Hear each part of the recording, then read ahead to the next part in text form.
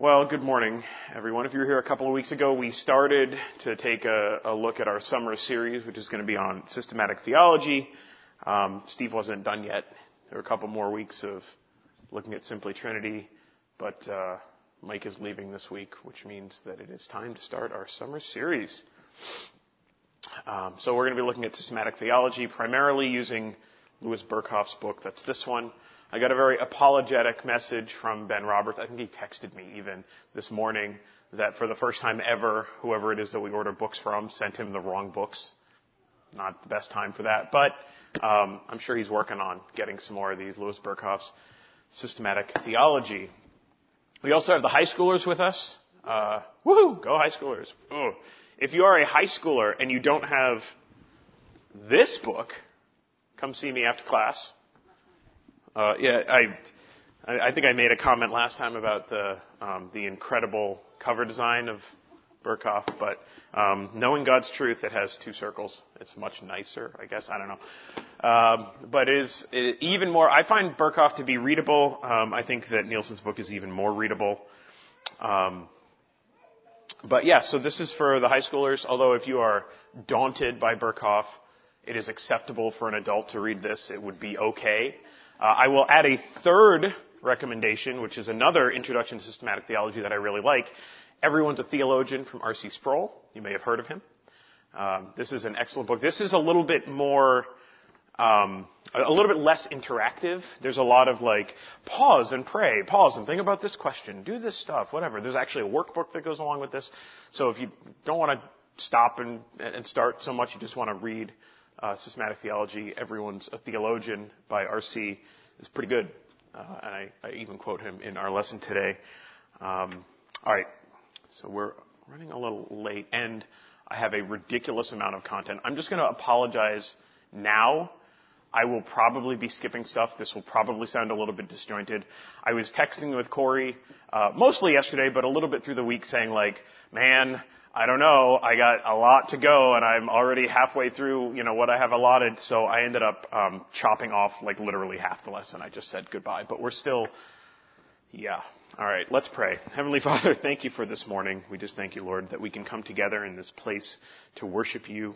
Father, we know that worship is found in many forms through study and discussion, Father, through singing, which we know, Lord, but also proclaiming the Word of God, listening to the Word of God proclaimed. We praise you for BBC, this light in Massachusetts, for Pastor Mike, for Pastor Steve, Lord, and all of the ministries that go on, even a men's breakfast yesterday. I just thank you, Father, for all that we have here, and I pray that it would all glorify you. In your name we pray. Amen. All right. Okay, so our goal for the summer is to help you get comfortable looking at theology in a systematic way. We all have Bibles, I hope, and we all read our Bibles, I hope. But a Bible is not a systematic theology, and I can say that with confidence because Pastor Mike said that last week.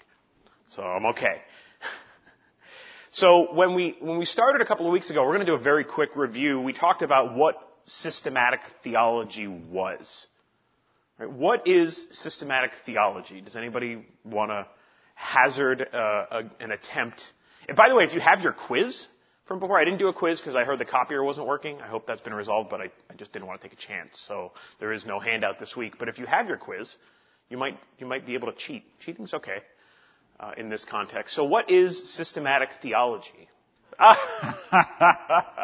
Go ahead. Yeah, so it's a systematic look at a given doctrine or set of doctrines and how the understanding of that doctrine has progressed over time, how a doctrine has been understood through history. Here's the official Lexham dictionary definition. Lexham's not super whatever, anyway.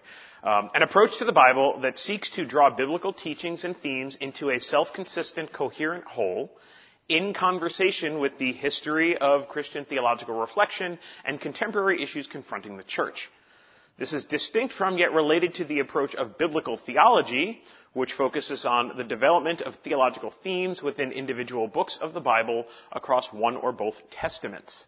The practice of biblical theology is often more closely intertwined with the practice of biblical studies, whereas systematic theology is usually viewed as a discipline that goes beyond the scope of biblical studies into church history, philosophy, and pastoral application.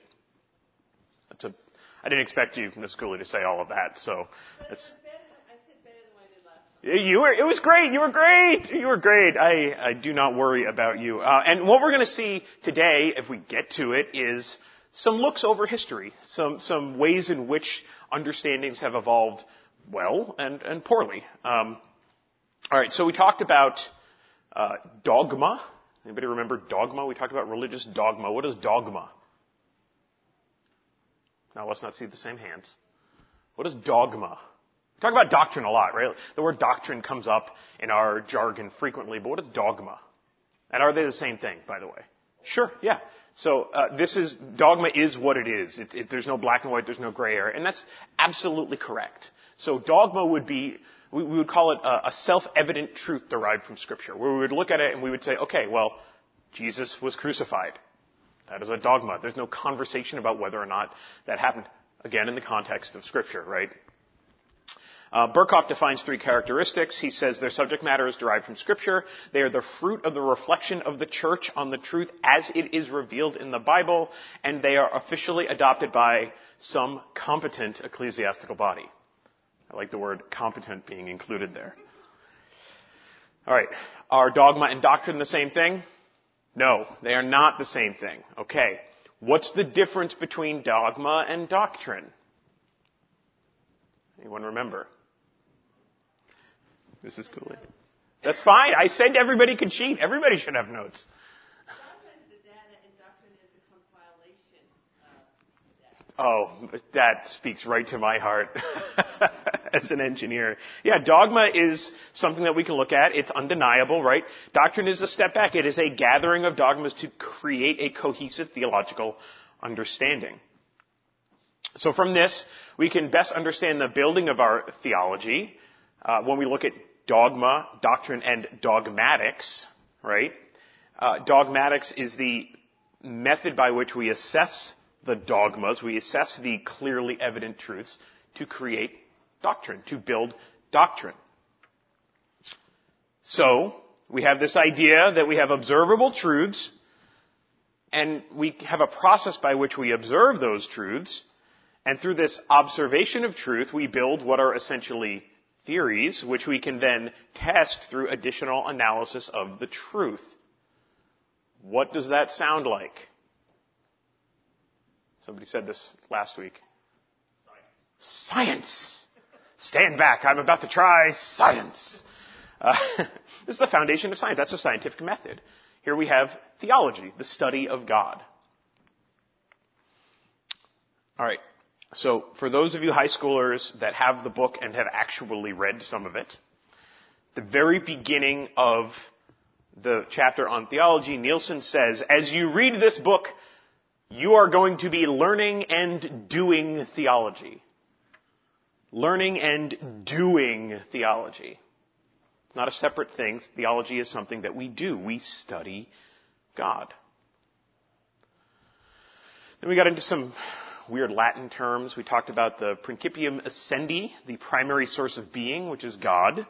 And from that, the principium cognoscendi externum, the foundational source of knowledge, which is Scripture, right, in the context of the church.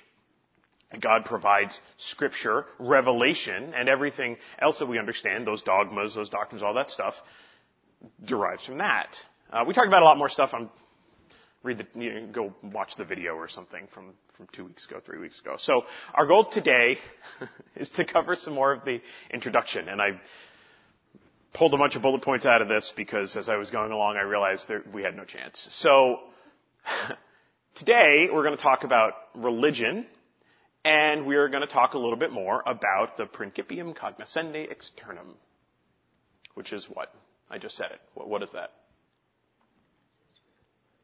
It's a massive Scrabble word. It's 3 words in the Latin, and I don't think you're allowed to use Latin in Scrabble, but maybe in special Scrabble. Scripture, yes. Yes, so we're talking about Scripture. It is the primary way by which we can understand the truths of God. I would also say, by the way, if and when we do get more copies of the book, I know Ben's working on it. Ben, I already told everybody that you sent me a message this morning. It's not your fault this time. I'm just kidding. I love Ben. I love Ben and his ministry so much. So we're working on getting those. We'll get that figured out. But it is a 200-page introduction. It's worth it. It's pretty heavy, but I'm not going to get anywhere near through all of it. All right. So high schoolers read chapter 2 this week to catch up, and then I don't know. Corey, do you know what you're teaching on next week? What's that? The doctrine of God. So open up your book, look at the chapters, figure it out. You're high schoolers. You're almost adults. All right. So let's talk about religion, shall we? Figure we're here.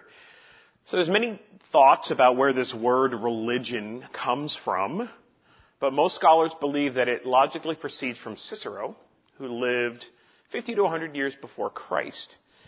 In his use, it comes from the word religere, which I'm confident that I've mispronounced, which means to reread, to repeat, and to carefully observe.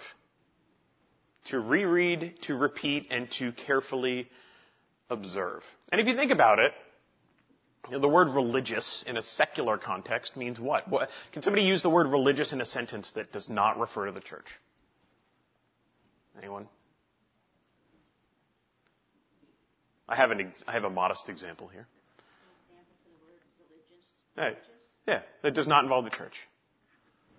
We think about the way that it can be used. Religious about his attendance at the gym. At the gym, or going to the store, or going fishing, right? Or one of these things. And what does that mean? It means that they're consistent.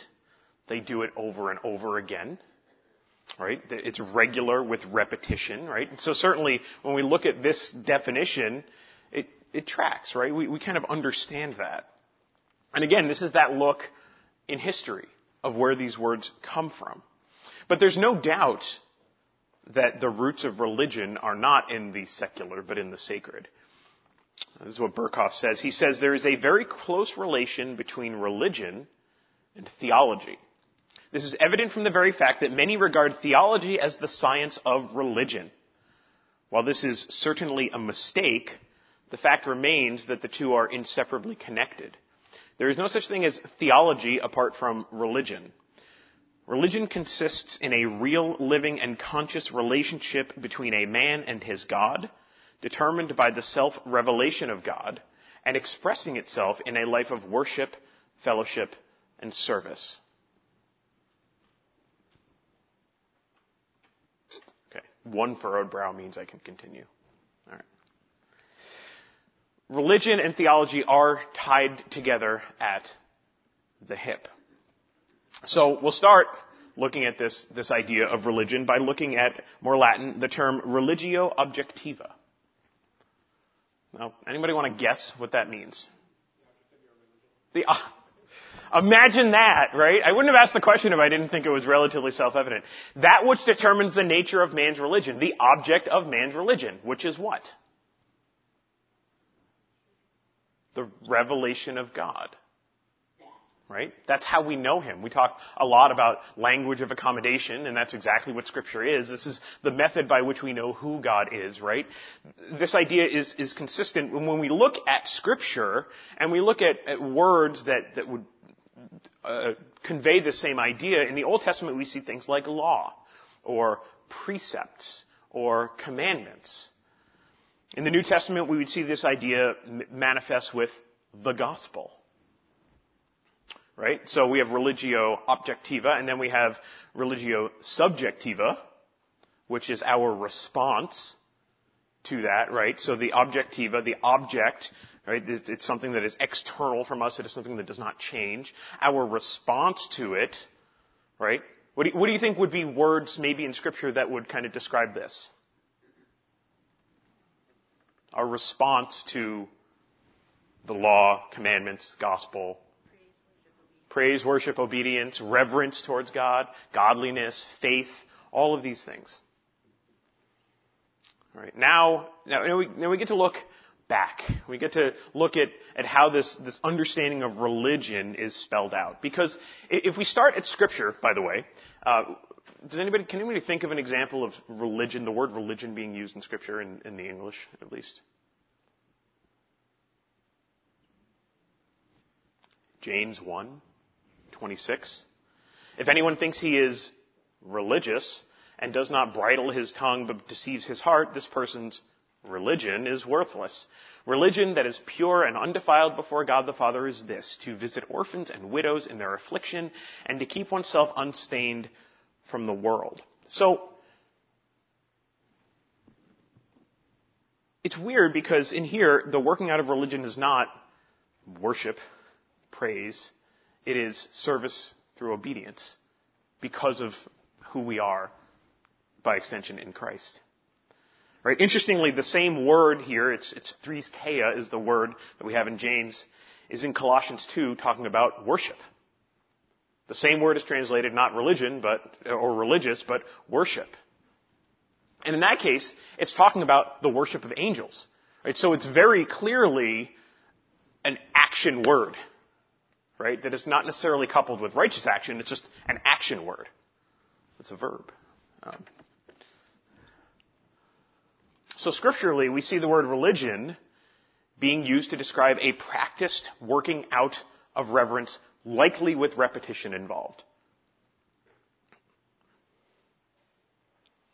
Lactantius, in the post-scripture early church, described religion as, quote, the right manner of knowing and serving the true God.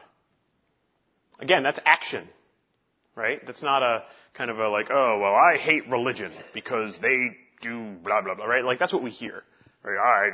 I'm spiritual, but I hate religion, right?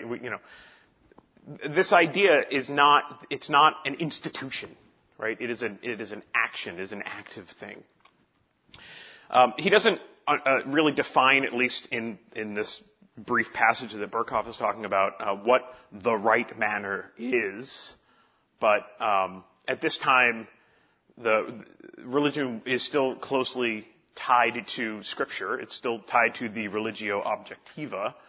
And so we can take from this saying, okay, where do you understand the right manner of knowing and serving the true God? You understand that from Scripture. Then we talk about the Middle Ages. The Middle Ages, the Church of Rome. And this is where the balance shifted and it becomes a much more of an external idea, right? This idea of religion as this external thing.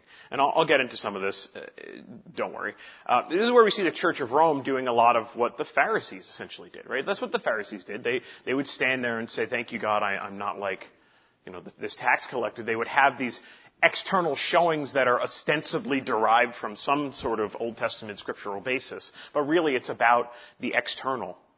It's about that action.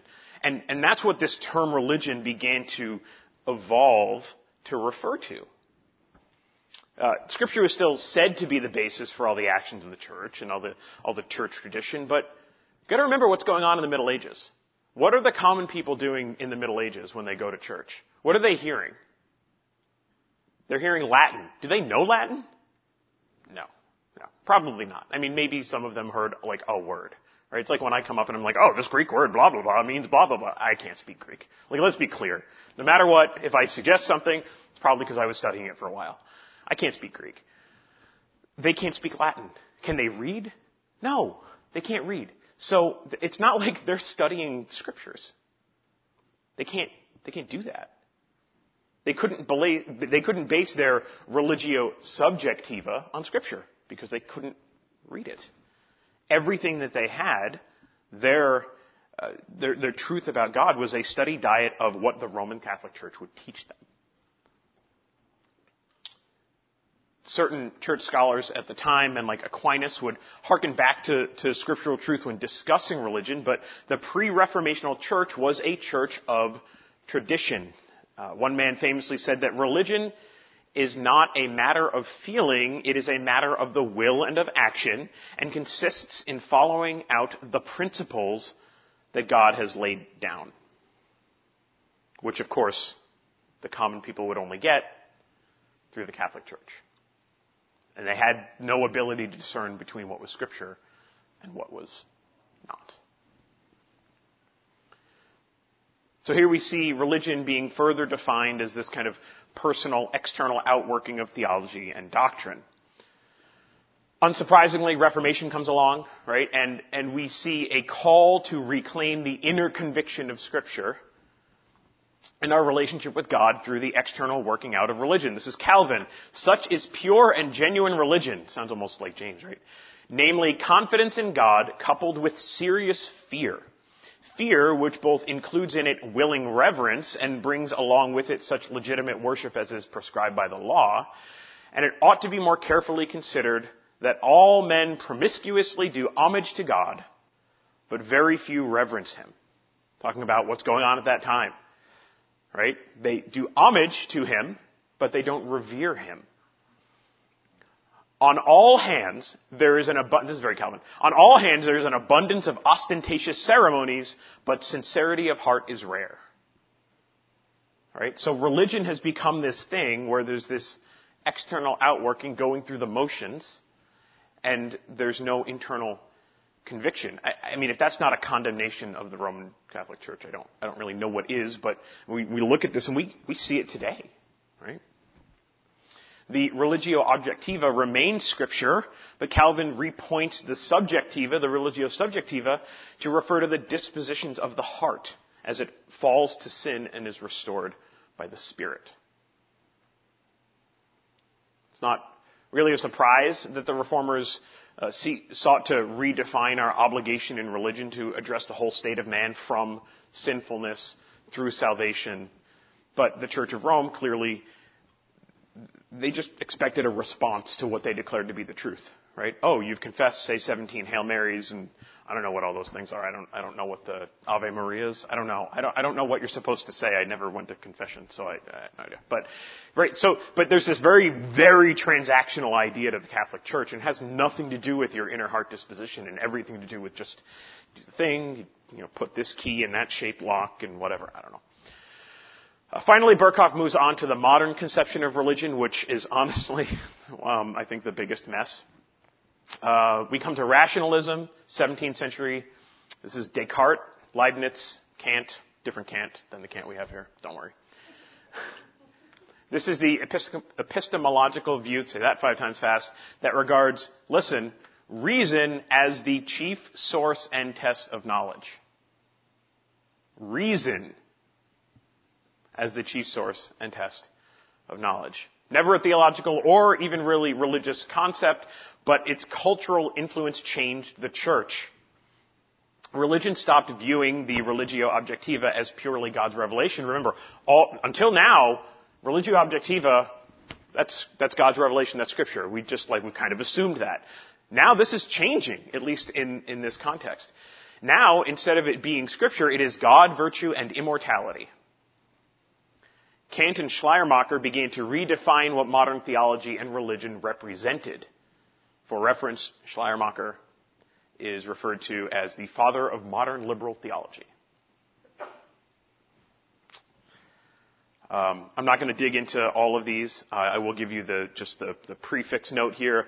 All of these definitions of religion are bad.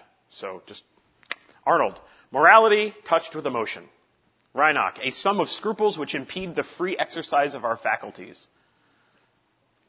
I hear that now, right? I don't want to go to church. It's a bunch of rules, right? That's what that is. Hofting, faith in the conservation of values. That's a very subjective idea of what the religio objectiva and even religion is. And then James, not Bible James, different James. The belief that there is an unseen order and that our supreme good lies in harmoniously adjusting ourselves thereto. So when we talk about sanctification, what is sanctification?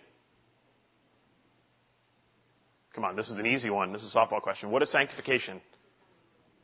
Becoming more like Christ. Thank you. Thankfully, Bev Kranz is here. Becoming more like Christ. Whereas this says we need to harmoniously adjust ourselves thereto this unseen order. right? That's the same kind of an idea, but it's very misdirected. None of these definitions talk about God. None of them talk about objective truth. None of them talk about Scripture. And there's more. Again, read the book when you can get it.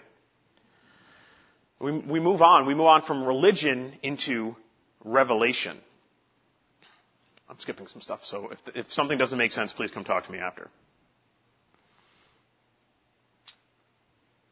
At the beginning of the chapter in Revelation, Berkhoff talks about the fact that every religion in the world has some sort of defined revelation, whether it is Christianity with the Bible or even Buddhism, because they basically revere Buddha, and anything that Buddha says is pretty much revelation. All right. At the bottom of the quiz from a couple of weeks ago, I can email the quiz out, by the way, I still have it. There was a grid that we put out there, and we talked about the principium cognoscendi externum of theology and the non-theological sciences. Right? So if we remember, the principium cognoscendi externum is so basically the source of truth, the method by which we discern things, right? And what did we say? Does anybody have their sheet in front of them? I asked that question because I know the answer is yes.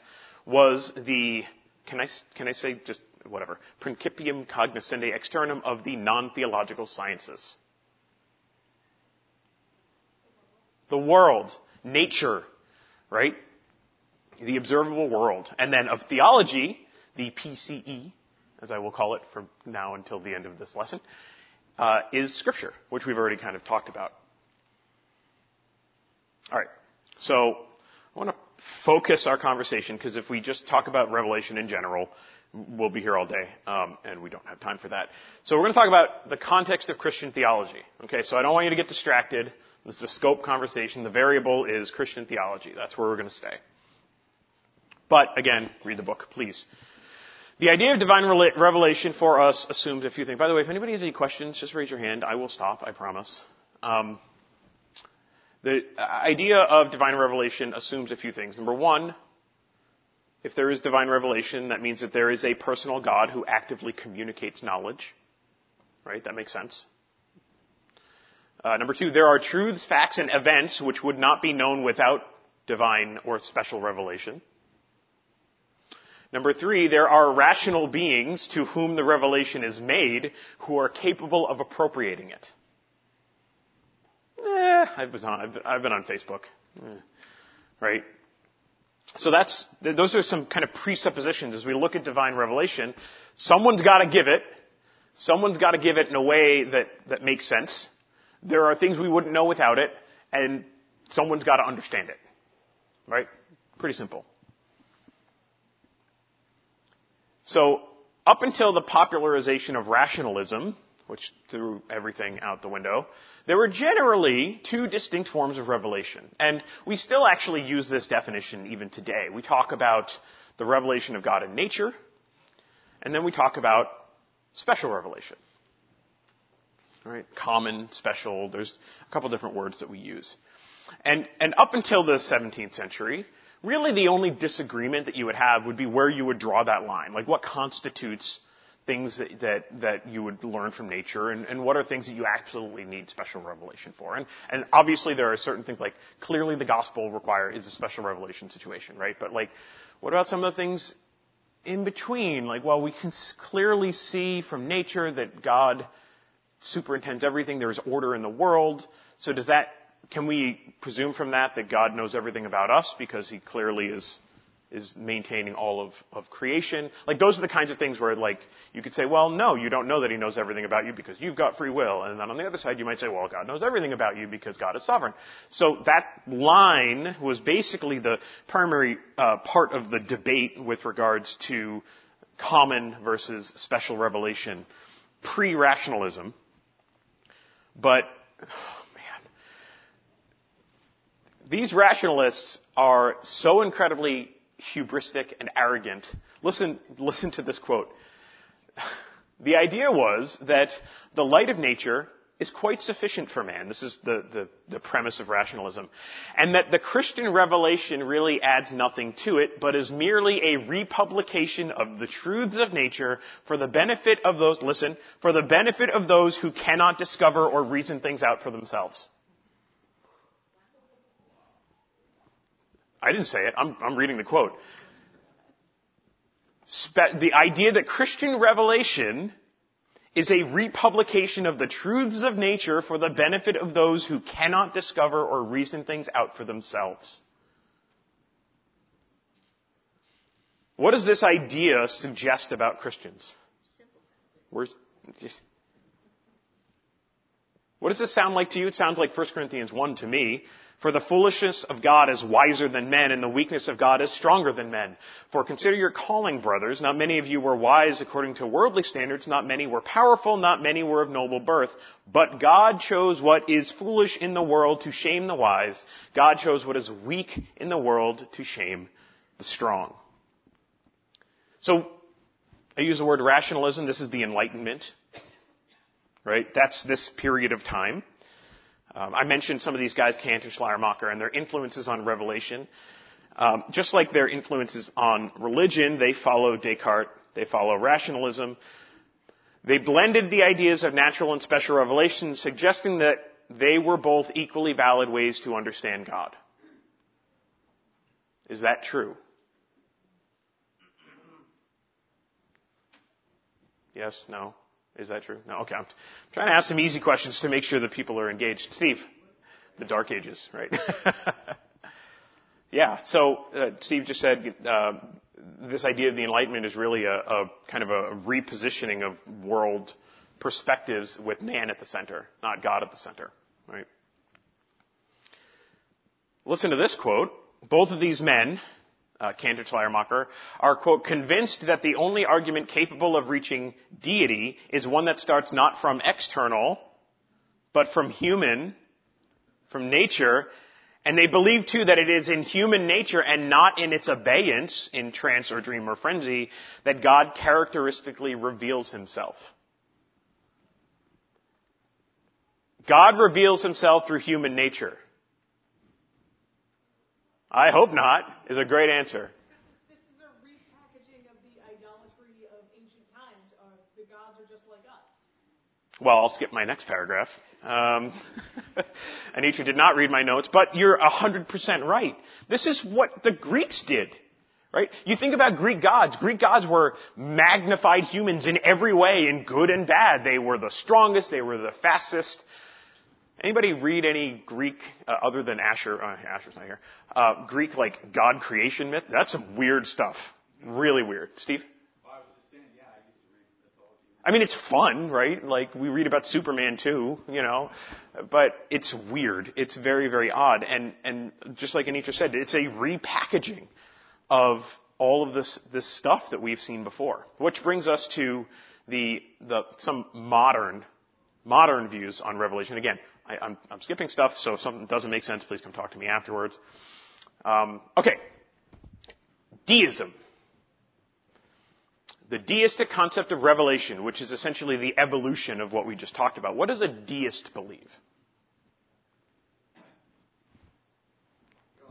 God created the world, or some force created the world, but is no longer involved in it. Right. God created the world. He's kind of like kicked the ball off the hill and walked away, right? Is no longer involved. He created everything. Okay, sure, fine. You want creation, fine. But he doesn't get involved.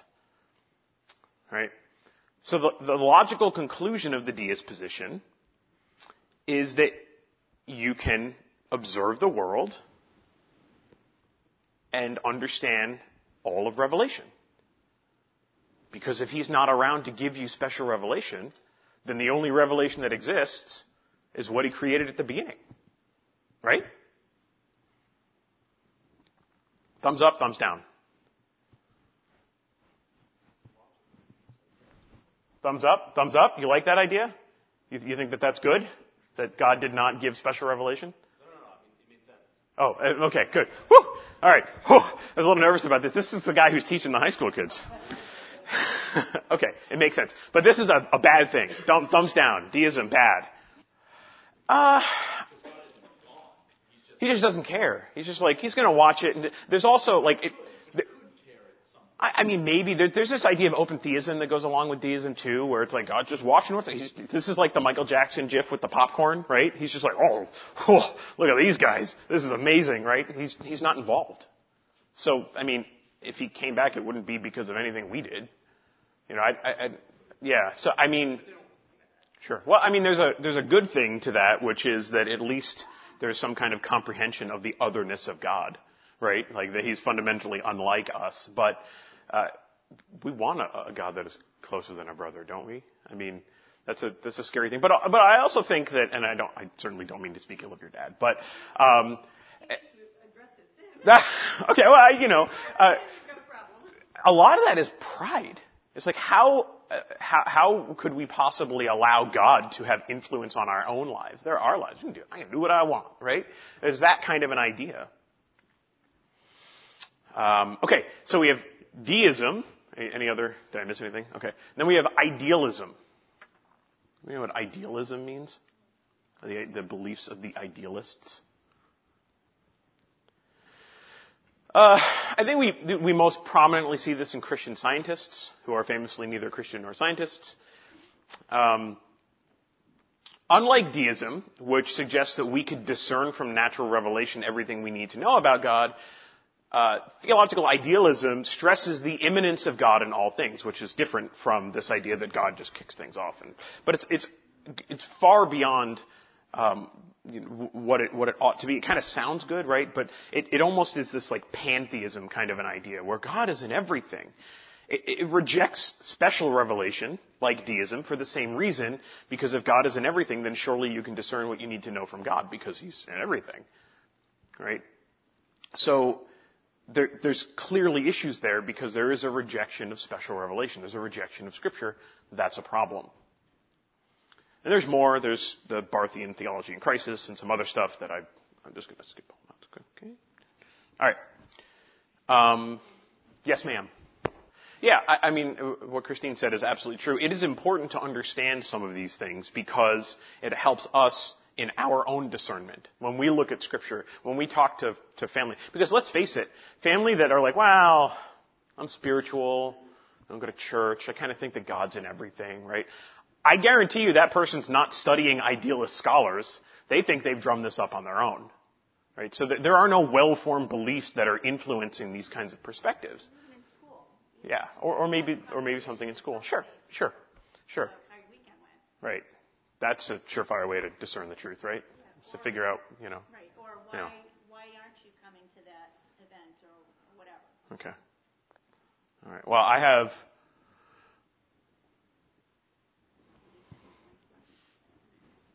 That clock's wrong. I have like 5 minutes left and 9 more pages. So let's see what we can do. All right.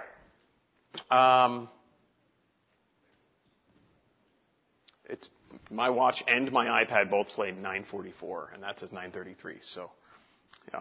Okay. As we try to wrap up this segment, we're talking about the revelation of God. There's more stuff. We're just going to skip the rest of this. Now we can take a look at something called the proper conception of the nature of revelation. What is the proper conception of the nature of revelation? This is what the Council of Nicaea wrestled with. This is, how do you know what you know? It goes beyond epistemology, but how do you know what is divine revelation? Because remember, we're looking at this in the context of Christian revelation. How do you know, how do you understand what is the closed canon? Like, the white smoke didn't self-generate. They had to burn the right thing to make the white smoke. So how did they figure out when they were or were not to burn the stuff for the white smoke? Like, how do we figure this stuff out? If anybody has done a study in apologetics, which I'm sure some of you have, you know that you have to start an argument or a position with some fundamental presuppositions. You have to. It's the only way this works. That makes this idea that we're trying to independently verify the validity of supernatural revelation without anything supernatural very difficult. It's hard to do. And so there's two methods for this. There's the historical method and there's the theological method. The historical method would suggest that one should set themselves outside of any religion, put aside any presuppositions they have, observe the claims of each of these bases of faith, bases of religion, and discern from them their accuracy in a historical context. Some would say that this is the only way that you could possibly truly determine what revelation is. But there are problems with that. Can anybody think of any problems with trying to do this? There's lots of them, actually. Bev? Someone truly disassociate themselves with a preconceived idea. Sure. We can't actually completely disassociate ourselves. I say this all the time. We are a product of our experience. That is who we are. We are not objective.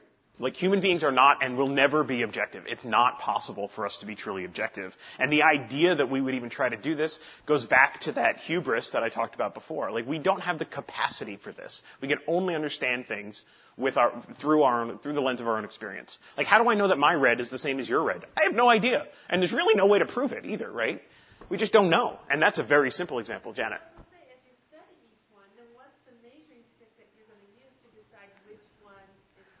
Right. As you study these, what is the measuring stick? You need to have a measuring stick, but if you're trying to figure this out without a measuring stick, like, how do you do it? It's like the whole thing with time, right? There's the atomic clock on Earth, and there's an atomic clock on some satellite, and they don't agree with each other, but they're atomic clocks, and the atomic clock is the most accurate thing we have. So how do we figure out what time? I don't even know. Like that clock. It's obviously wrong. Alright, so, number one, we are a product of our experience. True neutrality is impossible because everything we understand comes from the experience that defines who we are. And the second one, which is kind of a similar thing, if that were possible, if we could actually step outside, if we had no presuppositions, we would have no standard by which to judge the claims because there's nothing objective in that position, in this method. You don't have a litmus test to judge against. And even having that test would require that you would presuppose that litmus test would be accurate. Right? Circular. Christine just said the word circular. That's interesting. So there's problems with this historical method. I'm just going to wrap up with just a touch on the theological method and skip the rest of my notes. By the way, I asked Corey if I could have another week, and he said no. So read the book. Okay, theological method of determining revelation. Theological method is reliant on its own revelation.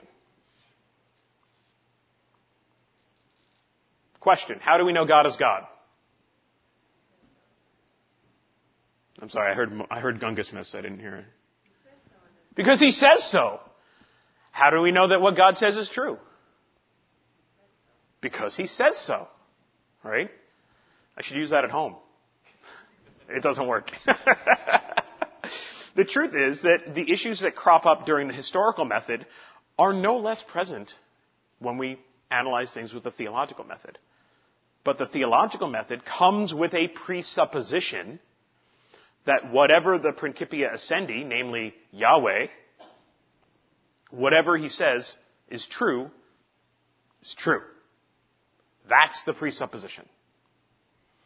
Berkhoff writes, it will of course be said that in following this method, the theological method of procedure, we are also reasoning in a circle. You could write a systematic theology. Yeah. And we frankly admit this, but it is the same kind of circle as that in which the scientist moves when he turns to the earth in order to learn what really constitutes it. You have to have some kind of litmus test that you presuppose is accurate. And so, we are generally reliant on the theological method for determining divine revelation. The next topic are the distinctions that apply to revelation, talking about general revelation, talking about special revelation. The problems with general revelation, there's no presentation of Jesus Christ in general revelation. We can learn a lot about God, but we can't learn about Christ. By general revelation, we receive some knowledge of God, of his power, goodness, and wisdom, but we do not learn to know Christ, the highest revelation of God in his redemptive work and in his transforming power. The irony is that Descartes, when he was drumming up this whole rationalism thing, was ostensibly a Christian looking to prove the existence of God through things that human beings could observe. And in doing so, he messed everything up. Right? Again, this idea that Descartes had was based on a presupposition that people were generally perfect, were generally able to discern things. Because, and when we talk about this, by the way, Scripture is true. Scripture is infallible. Our interpretation of Scripture is not infallible. Sure. So, Steve said that Descartes was, well, the horse was involved, but that's a different thing. Essentially Pelagian in the sense that in order for him to believe that we could possibly discern these things from general revelation, he had to assume that there was no original sin that would corrupt us, right? And obviously for many reasons that I'm not going to get into, that clearly is not the case. So, I'm just going to stop there. Sorry, notes. All right. That's going to be it. Next week, Corey will be teaching for a couple of weeks, and then again, I've said this before, I'll say it again. If there are systematic theology topics that you would like us to cover, please email me or Corey. I made a gentleman's wager with someone, I don't even remember who it was, so I can't shame them, on the over-under on the number of emails I would receive. I think it was 3. I took the under, and I got 0, so I win. Please, if there is something that you would like other people to study on your behalf and talk about, let us know. And we would be happy to do so. Let's pray. Heavenly Father, we thank you for today. We thank you for this opportunity to look at your word, to look at the history of understanding as it comes to the revelation that you have given to us. Help us, Lord, to rightly discern truth from error. Help us, Father, to glory in the special revelation that you have given us in Scripture. Help us, Lord, to remember that your Son, Jesus Christ, is the incarnate Word, and he is to be treasured. In your name we pray. Amen.